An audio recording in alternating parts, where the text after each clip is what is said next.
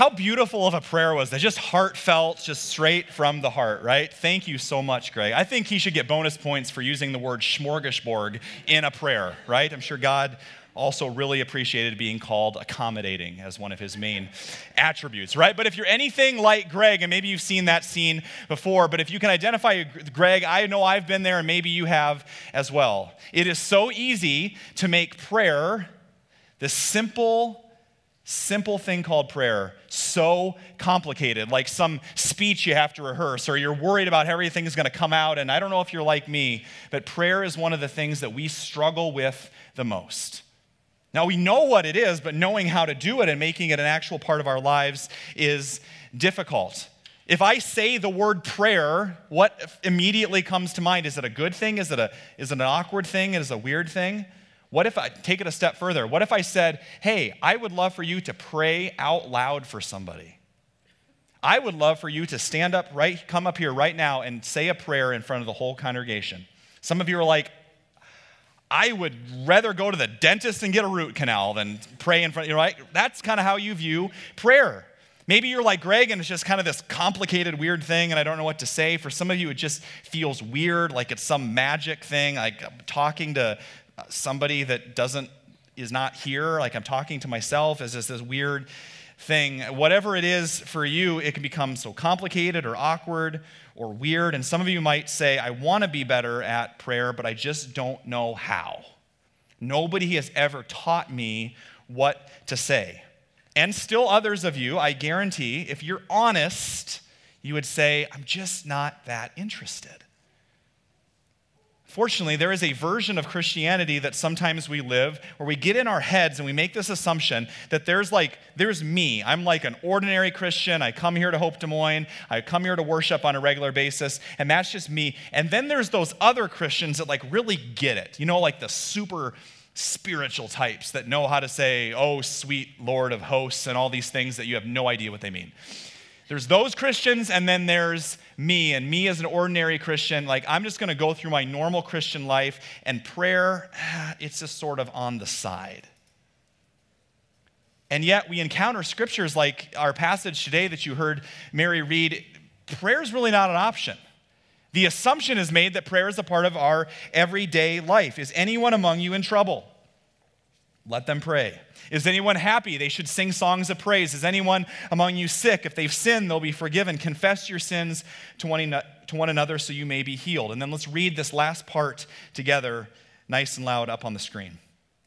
The prayer of a righteous person is powerful and effective. One more time, just so we get it in our heads. The prayer of a righteous person is powerful and effective. Two parts of that, a righteous person. If you're wondering if you're righteous or not, if you know Jesus Christ and you've accepted him as your Lord and Savior, his blood covers over you, which means you are righteous, that when God looks at you, he doesn't see your sin, your brokenness, your insecurities, your weakness. He sees himself, Jesus Christ. You are righteous. Therefore, when you pray, it works.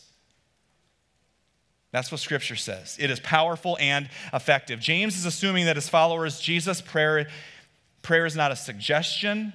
It's not an option. It's like breathing. It is as natural as breathing. How many of you walked in here today going, breathe in, breathe out, breathe in, breathe out. Do it better, do it better, do it better. I'm worried how my breathing's going to sound. Breathe in, breathe out. No, you didn't do that. It is the most natural thing in the world. You don't even think about it. That's the goal with prayer, that it would be as natural as breathing in God's Spirit and breathing out. The most normal, natural thing in the world to do. Think about this. Strip away every assumption that you have about prayer, that you've never heard of this thing before. And let me just lay it out to you this way. If you had the opportunity to have daily conversation with the kindest, most compassionate, most loving, wisest, smartest, most powerful being in the universe, would you take him up on that? I think we would. It would just change the way that we see prayer. Would you take him up on that? I'm really wanting to know. Would you? 4 of you. Awesome. All right. Would you take him up on that? Yes. I just want to make sure you're with me. That's essentially what prayer is. And how do we get started in that? Well, we go back to the beginning. We start by defining what prayer is. So if you have your Bibles, let's go to Genesis chapter 3. Genesis chapter 3 in the beginning. Now, when I say let's start by defining what prayer is, some of you are like, I'm going to check out. John, I've been following Jesus for a long time. I've been in prayer groups. I've been in Bible studies. I know what prayer is. Do you? Or is that only based on your experience of prayer? Or what works for you? Or what's convenient for you? Or what denomination in the church you grew up in? Or maybe you didn't grow up in church at all. And you're like, I have no idea where to start. Well, if you're in any of those spots, today is for you because we're going to start at the beginning. And we're going to start at the beginning. You know the familiar story here in Genesis chapter 1, God creates everything. Chapter 2 creates Adam and Eve. And then in Genesis chapter 3, the story takes a turn. Adam and Eve eat from the tree. They eat the fruit. By the way, just a little side note, it doesn't say apple. So when I teach kids these Bible stories, I say they can eat whatever fruit you want them to eat. They can eat a watermelon for all I care because it doesn't say. They ate the fruit of the tree. The point of the story is that we think about Genesis and we think about the tragedy. And we pick up the story in verse 8. Then the man and his wife heard the sound of the Lord God as he was walking in the garden in the cool of the day. And they hid from the Lord God among the trees of the garden. So aside from the tragedy that's taken place here, did you catch what God is doing? The God of the universe, the God that created everything, God is walking among people. So often, when I say Genesis, when I say the Garden of Eden, what do you think of? Sin, probably, right? Adam and Eve biting the fruit. What if, when I said the Garden of Eden, we thought of God's original intentions for us to be in a relationship with Him? This was normal. God is pursuing Adam and Eve. He didn't just leave them to their own devices. He didn't just say, well, that's great, you sinned, end of story. He came after them. You don't pursue somebody unless you want to be in a relationship with them. And so here they are hiding in their guilt and shame, and God comes and says, I want to talk with you. This is what we were created for. Remember this intimacy that we once had? I want that. But now because of what you've done, that's been broken. What we know from Genesis is that you and I were created for a conversational intimacy with God.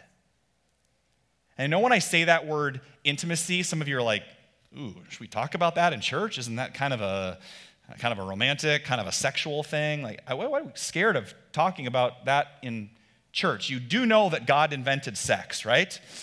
Because He invented us. We are sexual people. So we don't need to shy away from that. But intimacy is not just a sexual thing. Intimacy is a relational thing at its core. We were created for intimacy with God. You can have intimacy with a close friend. It means that you're vulnerable, that you're authentic, that you've let your guard down, that there's grace for each other. There's no guilt and there's no shame. That's what we were created for a conversational intimacy. In fact, the Bible is full of stories of God talking directly with His people. Exodus 33, I love this one. It says, God spoke to Moses as a man speaks with his friend. It's like Moses is down here in the dirt, and it's almost like the God of the universe goes, okay, Moses, let's talk. I'm gonna come and visit your house, and we're just gonna sit together on your front porch or your step or whatever you have, and we're just gonna talk. Amazing. You go on and you read these stories. God and David had a conversation. The Lord spoke to Noah, and Noah spoke to the Lord. It's a two-way conversation. When I say prayer, what direction do you think of? You think of a one-way direction, right? How many times do you hear people say, hey, you want to shoot a few prayers up to God? What are we, texting Him or something? Like, is this a one-way thing? Prayer is a conversation. It's a dialogue, not a monologue. We were created for that. You think about all these stories of God talking with His people, and that's a far cry from what we've dwindled down prayer to be sometimes. Dear God, help me have a good day today, and help my family, and help me have a good week at work, and thanks, for everything. Amen. Like, really? Do you remember who you're talking to? Do you remember who you're talking to? One of my favorite stories of God talking to his people is Enoch. By the way, we have a lot of young couples in this church that are maybe looking to name babies. Enoch is still on the table. And I'm not making, it's going to make a comeback. I guarantee it. So Enoch is this old guy. He gets 4 or 5 lines that summarize his entire life, okay? But he made the Bible, okay? And this is how they summarize his life. Genesis 5, verse 21, it says this. When Enoch had lived 65 years, he became the father of Methuselah. So those of you guys that are retirement age and beyond, had a kid at 6, just look out. Verse 22. And after he became the father of Methuselah, Enoch walked with God for 300 years and had other sons and daughters. Altogether, Enoch lived, 365 years. Enoch, so how do you summarize his life? Enoch walked with God, then he was no more because God took him away. Man, if I'm going to go out, that's how I want to go out, right there. That's it. I would love at the end of my life, if somebody was trying to summarize my life, that they wouldn't talk about my accomplishments, they wouldn't talk about how smart I was or anything that I did. Wouldn't it be great if somebody were to be able to say of your life, they walked with God for 300 years. They had an intimate relationship with God. They were known by him. Not I ran out ahead of God with my own agenda. Not I accomplished and I got really busy for God. His number one desire is that you would learn to walk with him in a conversational intimacy where you know him and he knows you. Okay, that's great, Pastor John. You're saying that's awesome, but those are all Old Testament. Those are all old guys from way back then, and that's in the Bible, and we all know that that doesn't really happen today. How do you actually walk with God? It's kind of a weird way to think about it, but let's unpack it from a human standpoint. One of the things that we ask a lot of our participants in our core class that we do, that's actually going on right now, is teaching about prayer. One of the assignments we give them is to find their spouse or a close friend, maybe their best friend that really knows them well, that they're just able to have a normal conversation with. And we say, your homework is to go on a walk. Like nothing's more normal or natural than that. We say, go down to Gray's Lake, or if it's cold, go to the mall or do whatever you need to do, and go on a walk for an extended period of time. And here's the challenge. Have a conversation. I know, it sounds crazy. No phones, no iPads, not sitting in front of a screen. Actually talk to each other. I saw a coffee shop that had a billboard sign out in front that says, no Wi-Fi, talk to somebody.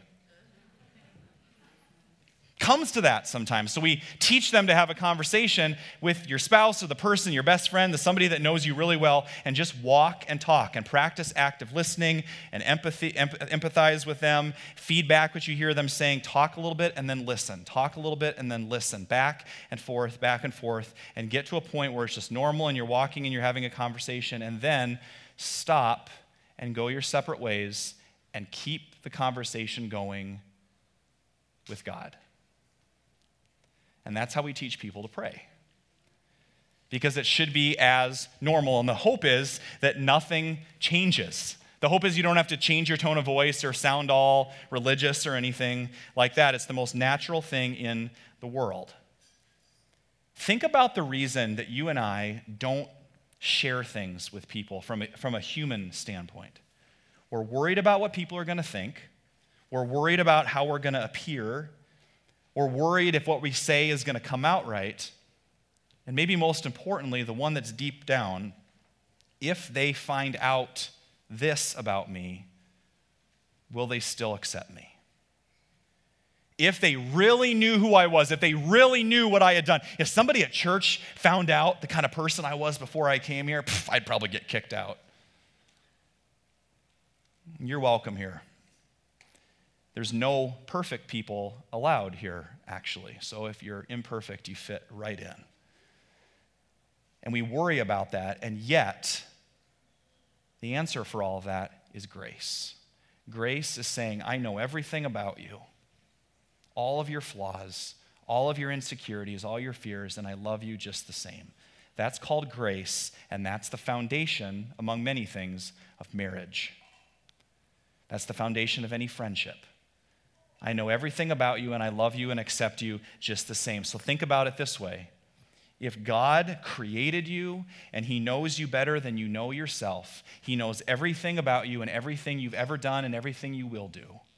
And he loves you unconditionally, so much so that he went to the cross for you. That prayer should be the safest place in the world.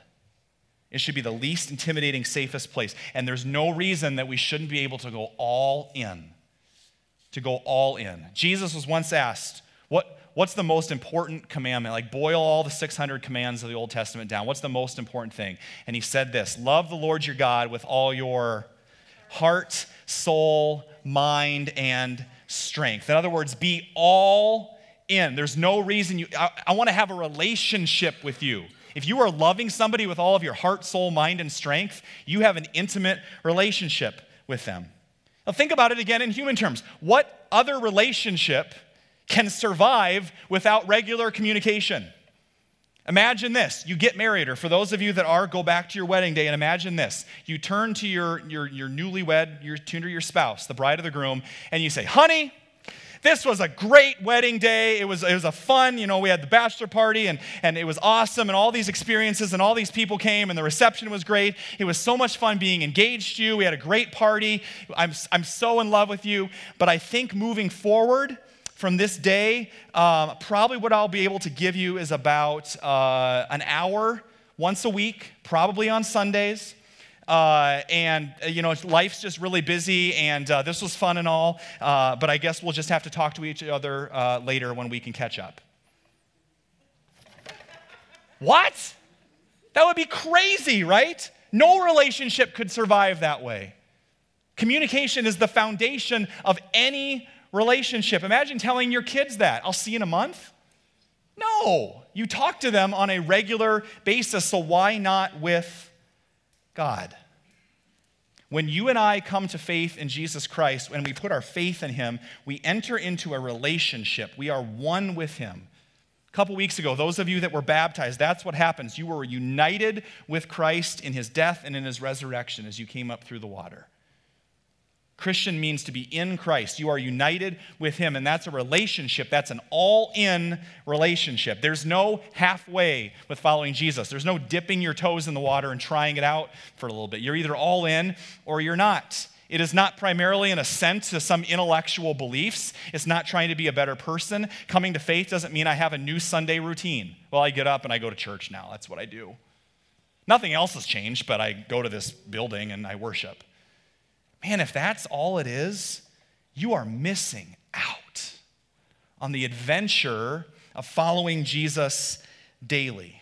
I was thinking this week, what other relationships require an all-in commitment?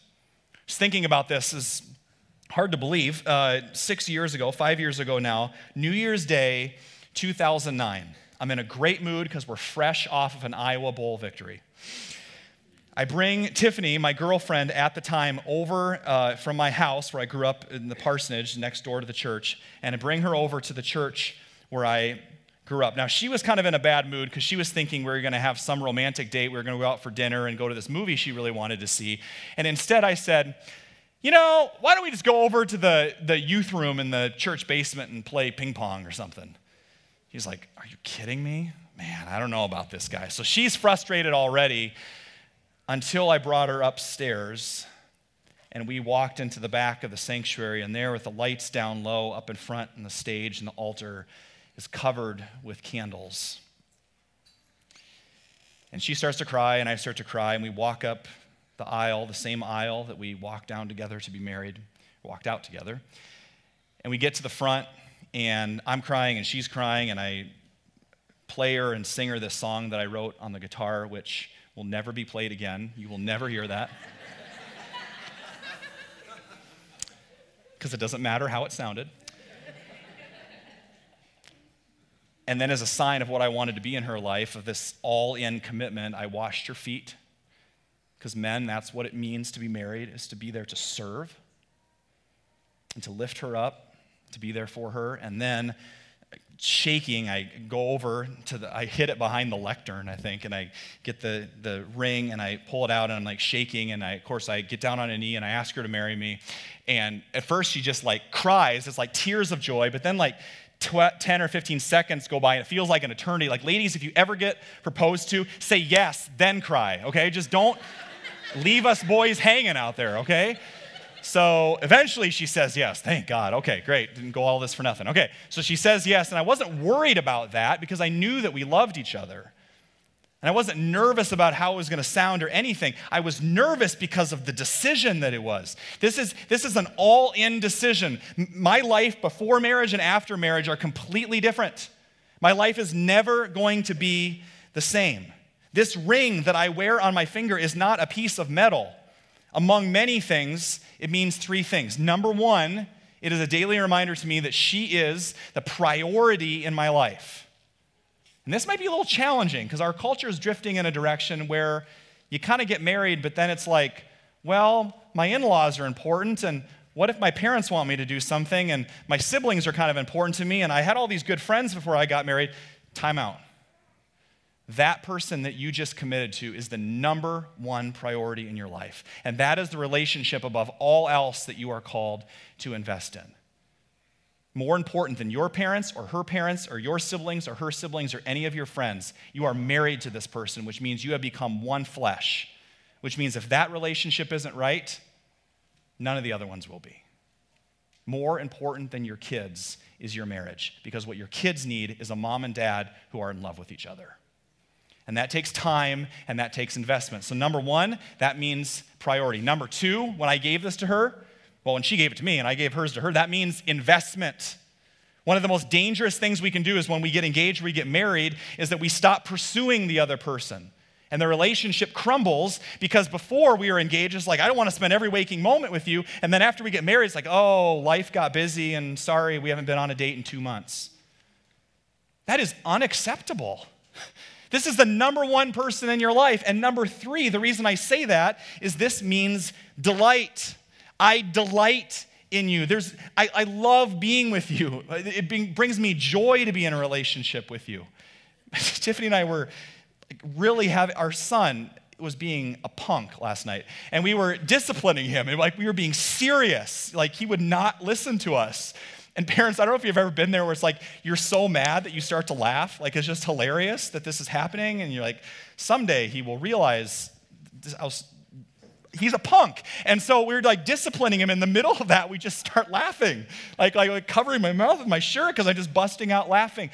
Not because that's not serious, but because we just love doing life together. If you're married, where did the joy go? And so I say all those things, make them a priority, invest and delight in each other. This is not a sermon on marriage. I mean, you can take it for what it's worth. Take all those things and apply them to your relationship with God. And I just want to challenge you this morning. Is your relationship with God the number one priority in your life? Above everything else? Your work, your hobbies, your social life, anything else? Is the number one priority in your life? Number two, are you taking time to daily invest in your relationship with God? If communication is the foundation, when's the last time you had a conversation with God uninterrupted? And number three, do you delight in your relationship with God? If prayer is a continual conversation as you're going through your day, I hope multiple times, but at least one time in your lifetime, that in the middle of praying with God and hearing from Him, you will bust out laughing uncontrollably. God created laughter. He created joy. And as you're going through your day, that you would feel His presence at work, at your computer, as close as somebody is with their hand on your shoulder. And that if something funny happens, He's laughing right along with you. When I get to heaven, the first thing I'm going to do is say, Jesus, could you just tell me one of those jokes you used to tell the disciples? God created joy. And your relationship with Him is meant to be full of joy. It's not meant to be duty, it's meant to be delight. Do you ever just laugh with God? But if we're honest, all those things that I just described about a human relationship are not true for you. And you're saying, I long for that, I want that, but there's some barriers that are getting in the way. How many of you have ever tried to develop, I'm totally with you. I'm raising my hand for all of this, so you're not alone. How many of you have ever tried to develop a daily prayer routine? Just raise your hands, okay? How many of you have completely failed? Be honest, you're in church. Okay, right? How many of you have tried different ways of praying and focusing, but every time you go to pray, you just get distracted and your mind's racing with all these other things and you can't think straight and you're like, was that me thinking? Was that God? Or was that last night's pizza? Or what was that? Does anybody else get distracted? I get distracted, right? So many things. We get so frustrated. It's like I try and I try and I try, and no matter how hard I try, it doesn't work. Kind of like trying to put a fitted sheet onto a bed. Anybody ever experienced this? As you watch this next video, this might apply to some of your prayer life. Let's take a look.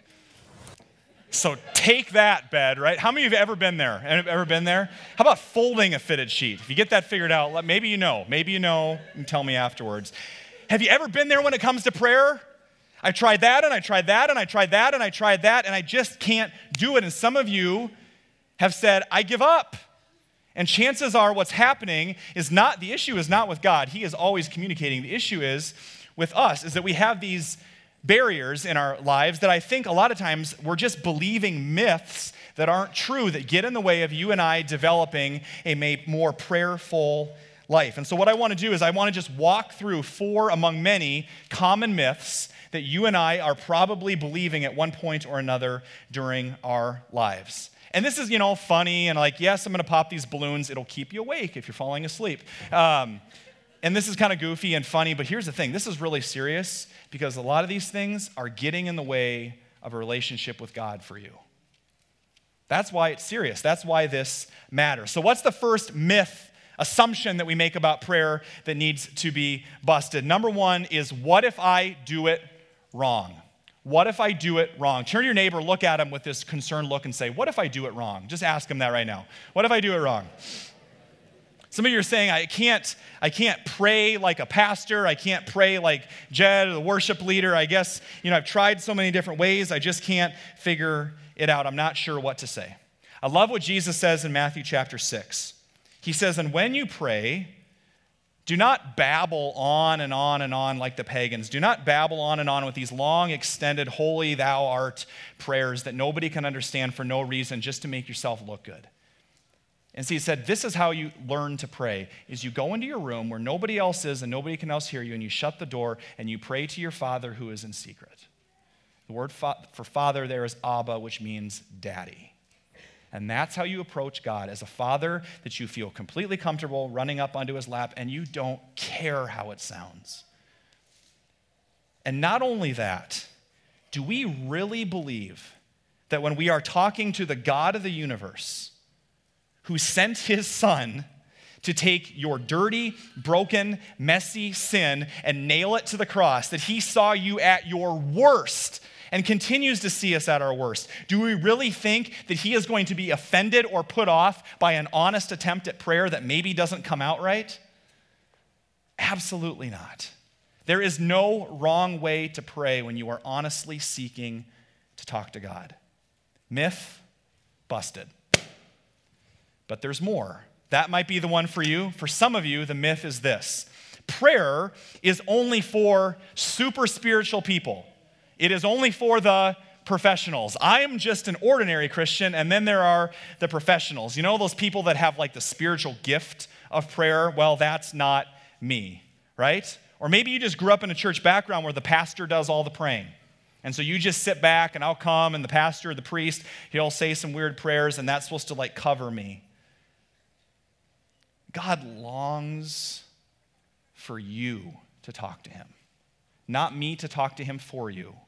He wants you, and he wants your heart, not for an hour once a week, but all throughout the week. He wants to talk to you on Monday morning and Tuesday afternoon and Wednesday night and all throughout the week.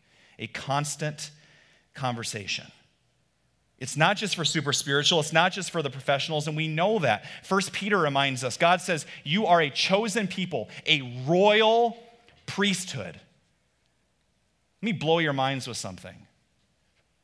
Scripture is saying you are a priest, Not the guy standing up front in a robe. No, you. You are the priest of your household, which means you have the same access in prayer to God that I do, and the same access in prayer to God that the Pope does. I love him. Francis is a great guy. He's also an ordinary guy, just like you, who God longs to hear from.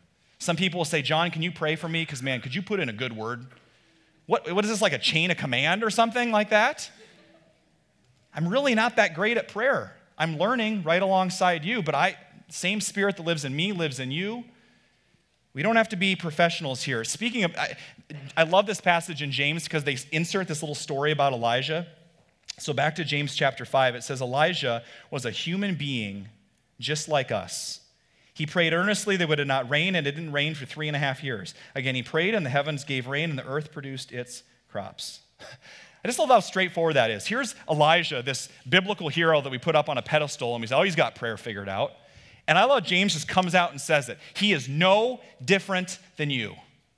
There's no difference. And he prayed, and things happen. And when you pray, things can happen. So believe in the power of prayer. Take God up on his promises. Is it just for professionals? That's a hard myth to bust right there. You need to get out a knife or something like that. No, it is not. Number 3, here's the number 3 myth. I'm sure this doesn't affect you at all. I just don't have time to pray. I just don't have time to pray. John, it's modern day here. It's 2016. Seriously. Life is too busy. Love how 1 Thessalonians chapter 5 puts it. Let's read it together out loud up on the screen. Rejoice always, pray continually, give thanks in all circumstances, for this is God's will for you in Christ Jesus. Now, some of you are saying, what? Pray continually? Is that even possible? Well, no, if you think that the only way to pray is out loud, some sort of speech.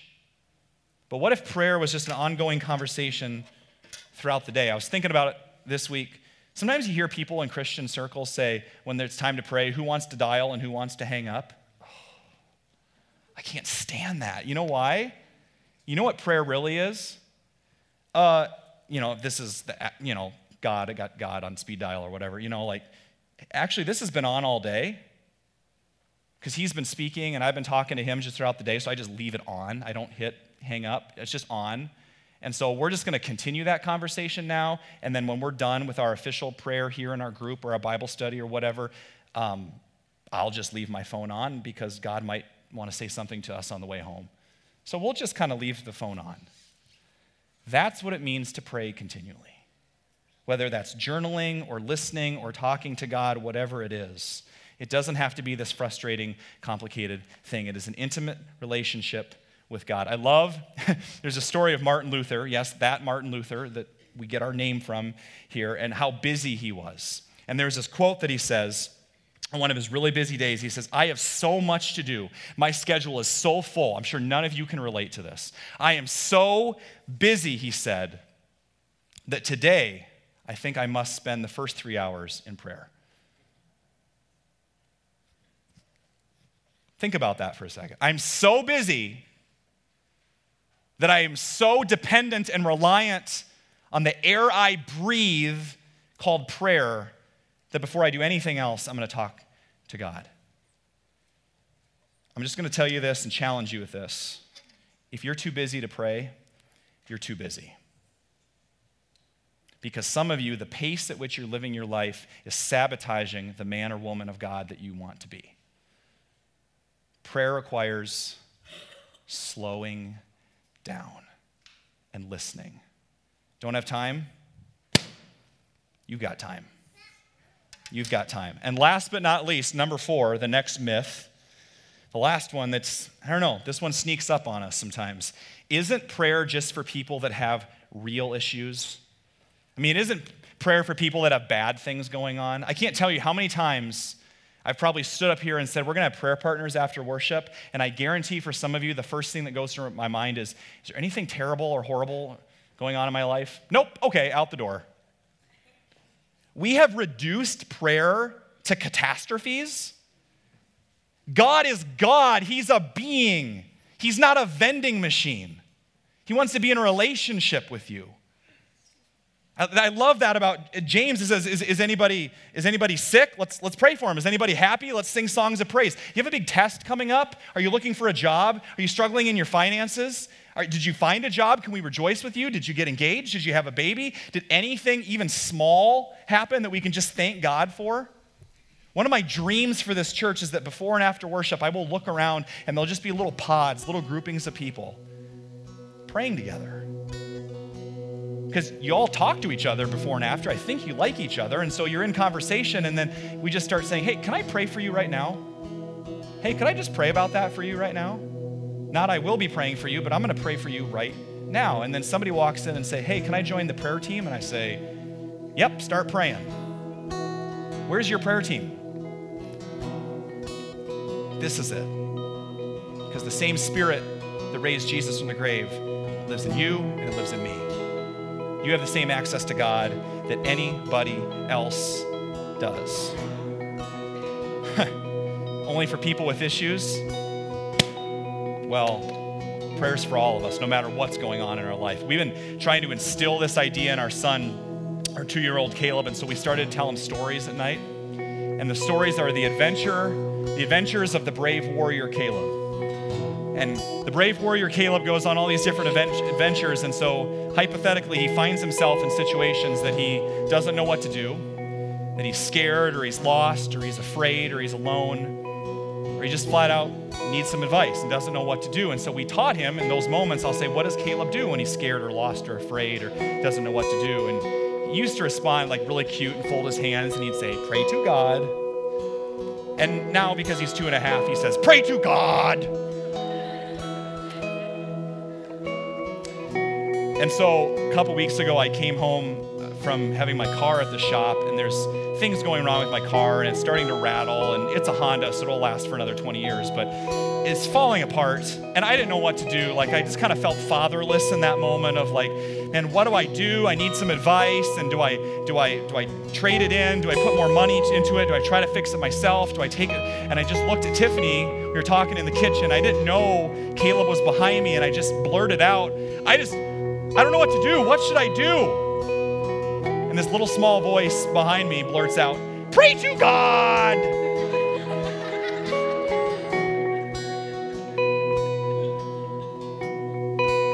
It's like I'm being discipled by my 2-year-old. I'm like, no, actually that's it. Are any of you hurting? Are you lost or afraid? Have you had the greatest week of your life? Are you filled with joy today? The first reaction, the first response to anything in life, breathe in, breathe out, pray, listen, pray, listen. Pray to God. And we won't want to just talk about this today. We actually want to do it. I was thinking of anything I could tell you this morning. It's not go join a small group. It's not get involved. It's not volunteer. It's not get busy for Jesus. The number one thing I want to challenge you with in 2016 is learn to receive from God. Do you know how to just be with him and just receive? Not do anything for him, not do a Bible study, not fill in blanks, but listen to the still small voice of God and let him rejoice over you and pour his love into your heart. Because then, out of the overflow of your heart, serving, not even going to be an issue. You won't be able to help yourself. You'll be so loved and poured into, you can't help but serve.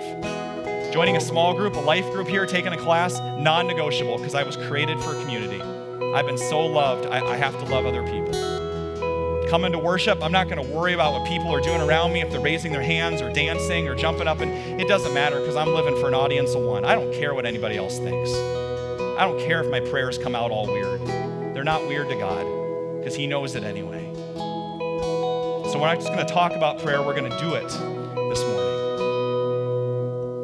The gift that we can give you this morning is being in God's presence. I came across this random quote this week, and it just nailed it for me.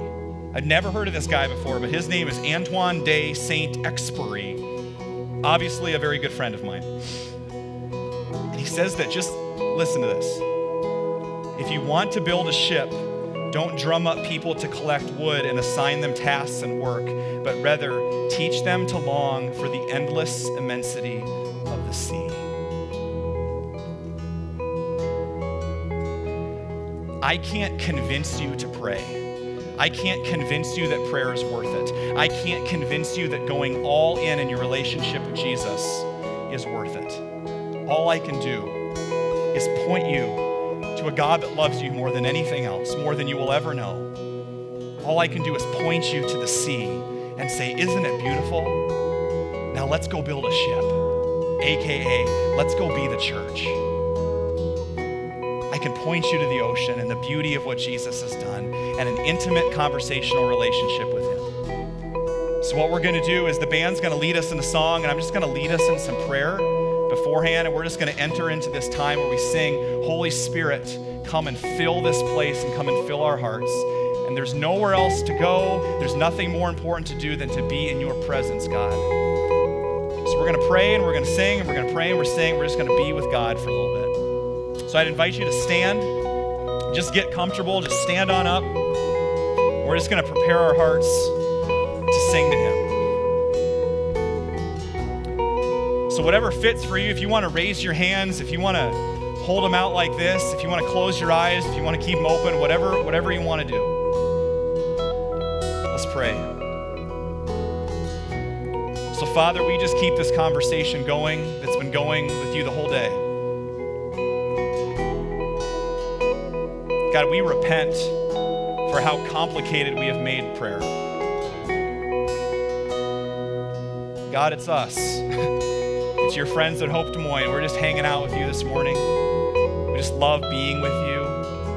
There's nothing greater. God, we confess our sin to you this morning. We bring anything from our week to you, God, things from this past week, maybe things that we feel ashamed of, things we've done, things we've left undone, the things we know about, the things we don't know about. God, we confess those things to you, and we ask that you would take our sin and separate us from it as far as the east is from the west. And God, we ask now that you would fill our hearts with your Holy Spirit, that we would just live and be in your presence. And may this song be our prayer to you as you call us to be still and know that you are God. As we sing to you now. There's nothing worth more